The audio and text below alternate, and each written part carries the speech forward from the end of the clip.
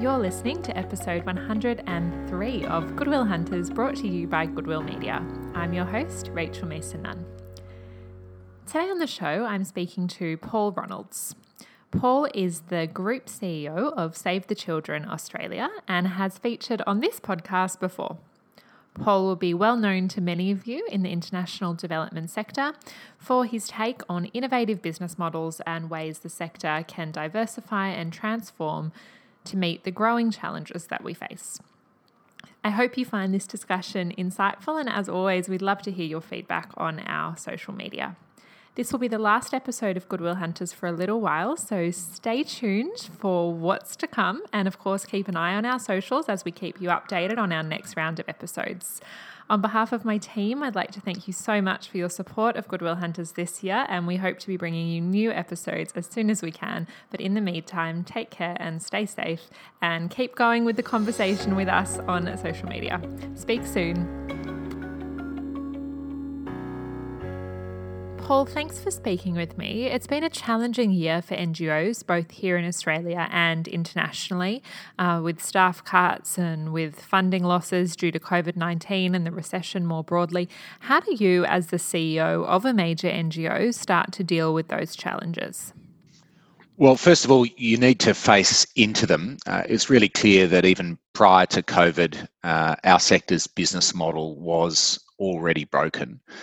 Many NGOs pre-COVID were only surviving because of their historical investments in fundraising and their financial reserves. And I think, in Australia and in many other countries, there's simply too many NGOs chasing too few dollars, all generally using the same business model in a sector that's experiencing declining fundraising and at a time of escalating costs and demand. And that's just a recipe for disaster.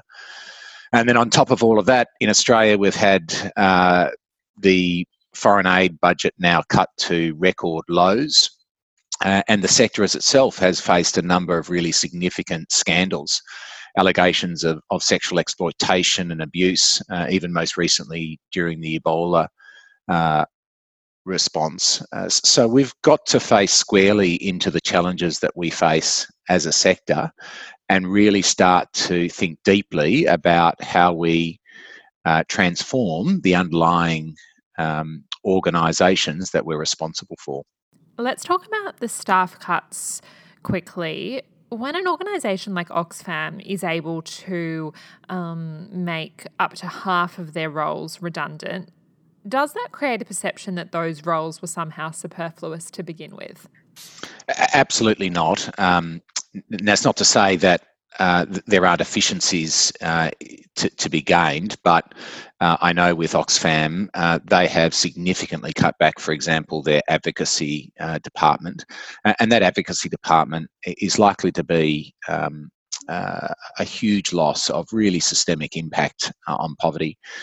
We know that our programming is important, but actually to really get significant impact, it's the work you do in policy and systemic change in campaigning that has the biggest impact. And so to see an organisation like Oxfam that has been a great campaigner, a great advocate for the world's poor over many years, having to cut that department, they are experiencing really significant pain. So it's not just a matter of inefficiency. But on the other hand, you do have to cut back in your sort of business as usual areas to be able to fund the investment into new business models and new areas. And that's one of the most difficult things as an NGO leader. You have very passionate staff. You know that the work that you're doing in what might be described as your traditional areas of business are making an impact. And it's really hard to cut those and then to move across into perhaps less proven areas that you think that the future trends suggest that's where you're going to have greater impact at some time down the track. Very hard call to make, but a very necessary one. If we look at the fact that half of the UK's NGOs are due to close down this year, partly as a result of the impacts of COVID-19, that is an unthinkable change to the NGO landscape. How do we respond to that? And how do NGOs start thinking about new and more innovative business models? Well, it's going to have very far-reaching effects. I guess, Rachel, the first thing I would say is that there's been some commentators in the wake of the financial challenges, the scandals, the localisation agenda, that have questioned whether NGOs have served their purpose entirely, and whether they're actually a model that's past their use-by date. And I think we need to seriously consider that challenge, but I don't think it is the case. In fact, I think if we look around international relations, there's a range of factors that suggest that in some ways international NGOs, like Save the Children, like Oxfam, like World Vision, are needed more now than ever. I've been extraordinarily concerned about the declining democracy and freedoms that we've seen. So Freedom House has found that 2019 was the 14th consecutive year of decline in global freedom. And we've seen, even since the pandemic, a real loss of democracy and respect for human rights. And in this context, strong global advocates like international NGOs are more important than ever. And at their best, international NGOs are really powerful forces for progressive causes. They're less encumbered, I would say, by restrictions that are placed on state-based actors. They can assist domestic groups access international organisations, advocate on a global scale that they wouldn't otherwise be able to do. And international NGOs advocate for collective action on issues that the simply other organisations can't. And at a time when we do need more advocacy around the impact of the global pandemic, where we do need more advocacy on climate change, this is all really critical stuff. And then finally, I'd say that there's just some aid implementation capability of international NGOs that is unique. There are some contexts where only international NGOs can be really effective. So all of these give me reassurance that actually there is a really important ongoing role for international NGOs. However, and this is a very big however, Rachel, there needs to be really significant change in the way that they are currently working. And that change needs to be both what I would call continuous improvement and transformation. So the continuous improvement is around the ongoing, day in, day out, small changes to your business model that help you be more efficient, more effective, meet stakeholder expectations, manage risk, all of those sorts of things, as well as the more significant transformational change that's required in international NGOs. We'll come back to that point. It's interesting that you say, though, that advocacy is the most critical function of NGOs, and yet it's the one area donors won't pay NGOs to do, and it's also the first area that Oxfam would make staff cuts for. Yeah, it's a real conundrum. We know that donors like to fund concrete programs, and that's their preference, but anyone from an international NGO or any NGO for that matter will tell you that the greatest impact that their organisation will have won't be their programming. It will be the way that they use their programming to be able to advocate for systemic change with governments and other major actors. That's where you get the real leverage impact. And it is, I mean, that's one of the most fundamental problems that we face as international NGOs. We know that's where we're having the greatest impact, but it's the area that it's most difficult to fund. So we have to find a business model that produces sufficient surplus to be able to invest in that advocacy, the systemic change, the policy work that has the greatest impact. And that's not easy. It's not easy. So when you say a business model that creates sufficient surplus, you mean NGOs need to have a revenue stream or a social enterprise function, or otherwise a more innovative business model that brings in kind of a fee-for-service capability? Yeah, so there's a range of different ways. In some places in the world, and I think, for example, with USAID funding, you've got a significantly large enough margin from USAID projects where you can, I think, invest in advocacy and other innovation work off the back of just doing USAID projects. That's not the case, for example, with DFAT funding. The margins are just too thin. So you have to find alternative sources to be able to fund both advocacy and innovation, which I think are the two sort of big pieces. And those can be from other social enterprises that are able to generate a return. It may seem old-fashioned, but Save the Children runs 80 op shops, secondhand stores across Australia, and we generate more than $1 million a year of profit from those stores that we are able to use to fund our advocacy and innovation and other sorts of things. It's a really important $1 million.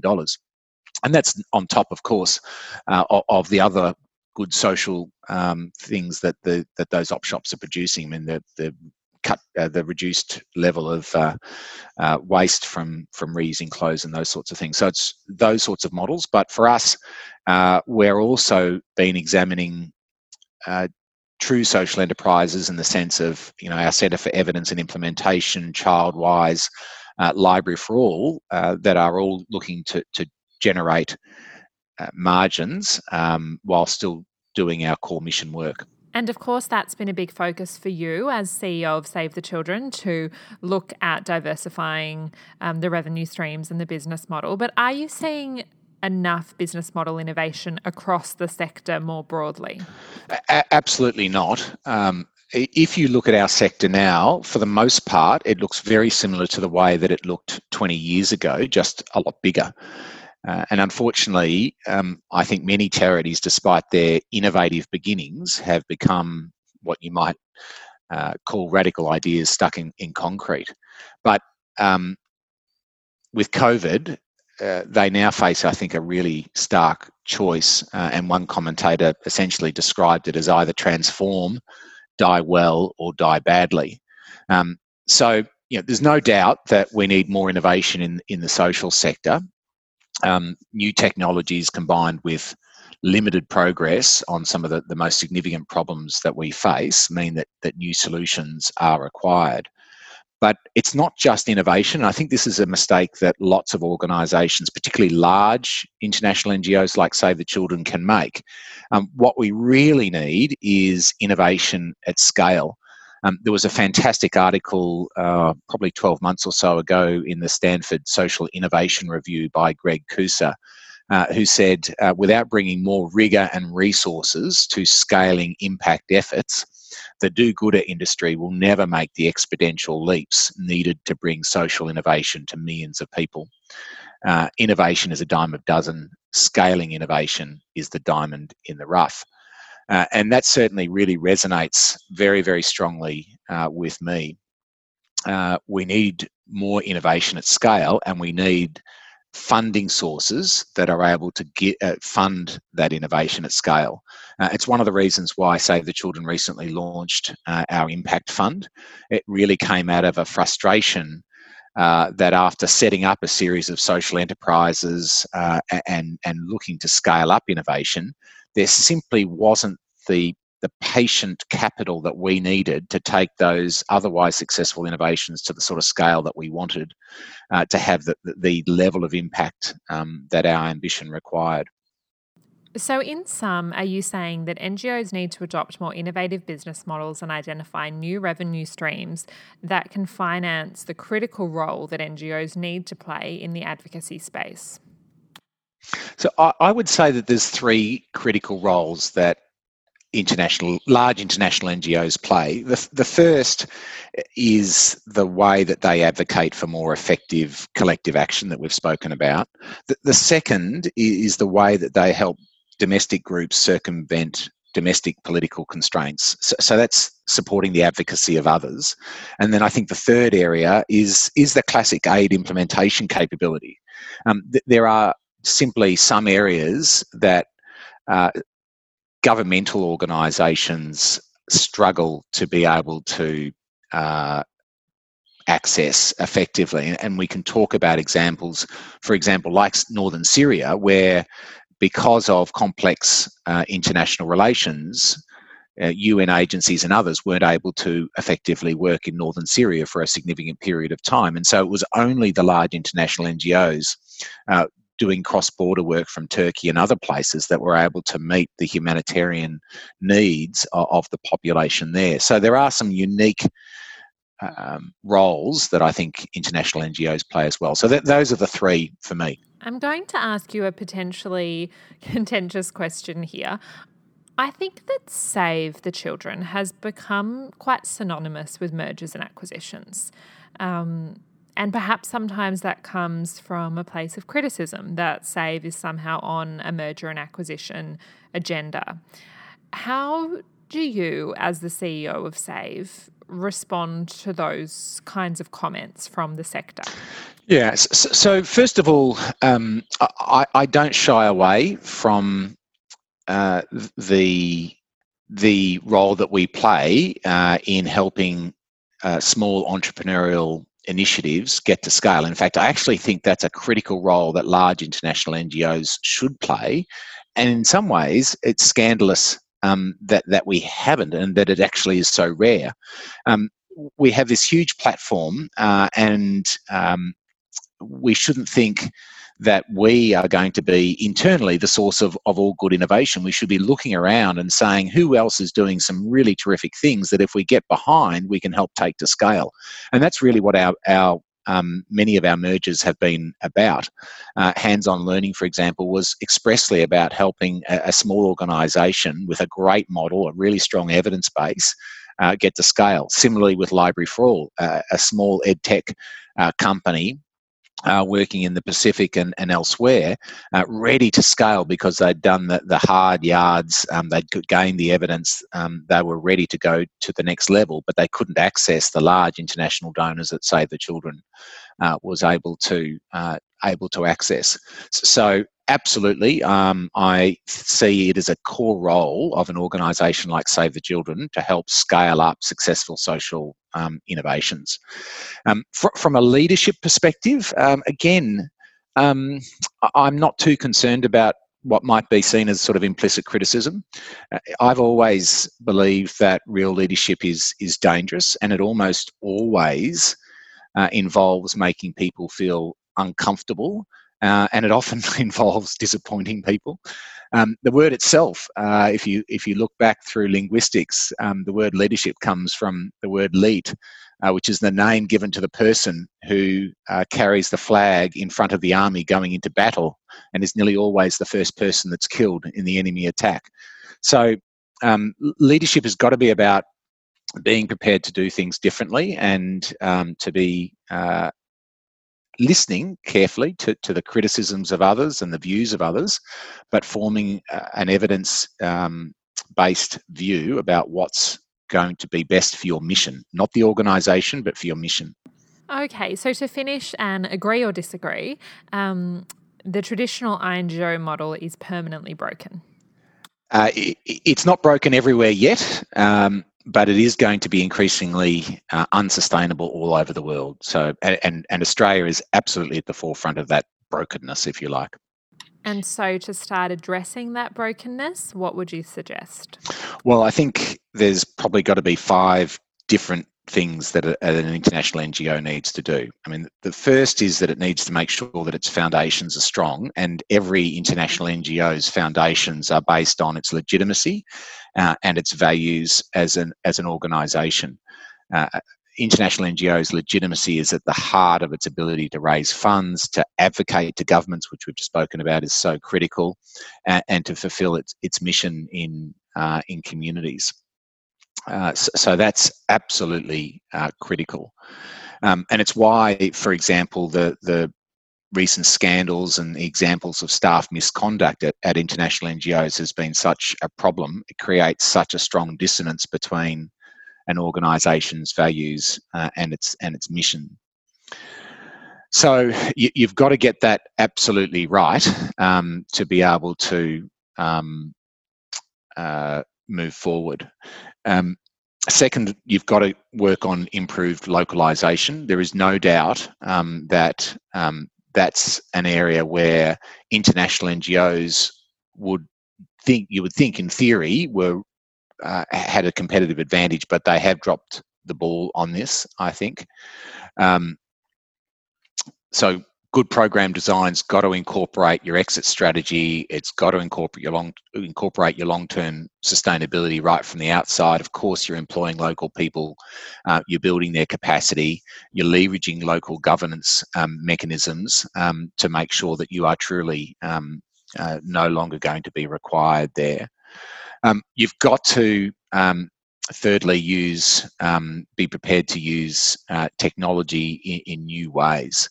And this is an area where I think international NGOs have been particularly behind the eight ball.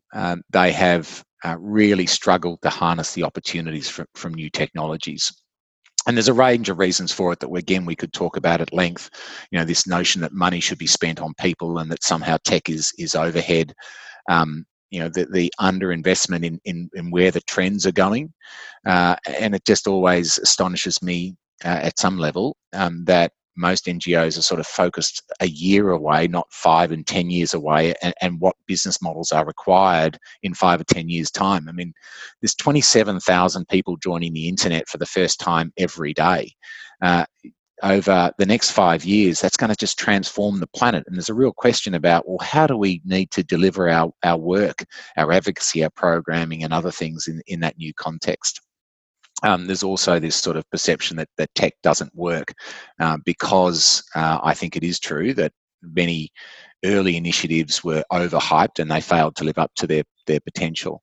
So we've got to use technology better. And we've got to have the business model innovation that we've spoken about already, Rachel, and we've got to be able to take that innovation to scale.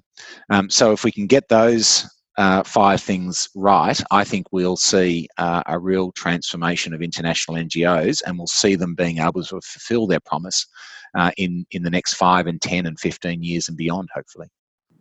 Excellent. Thanks, Paul. And I know that our listeners can keep an eye out for a paper from you in the next couple of months.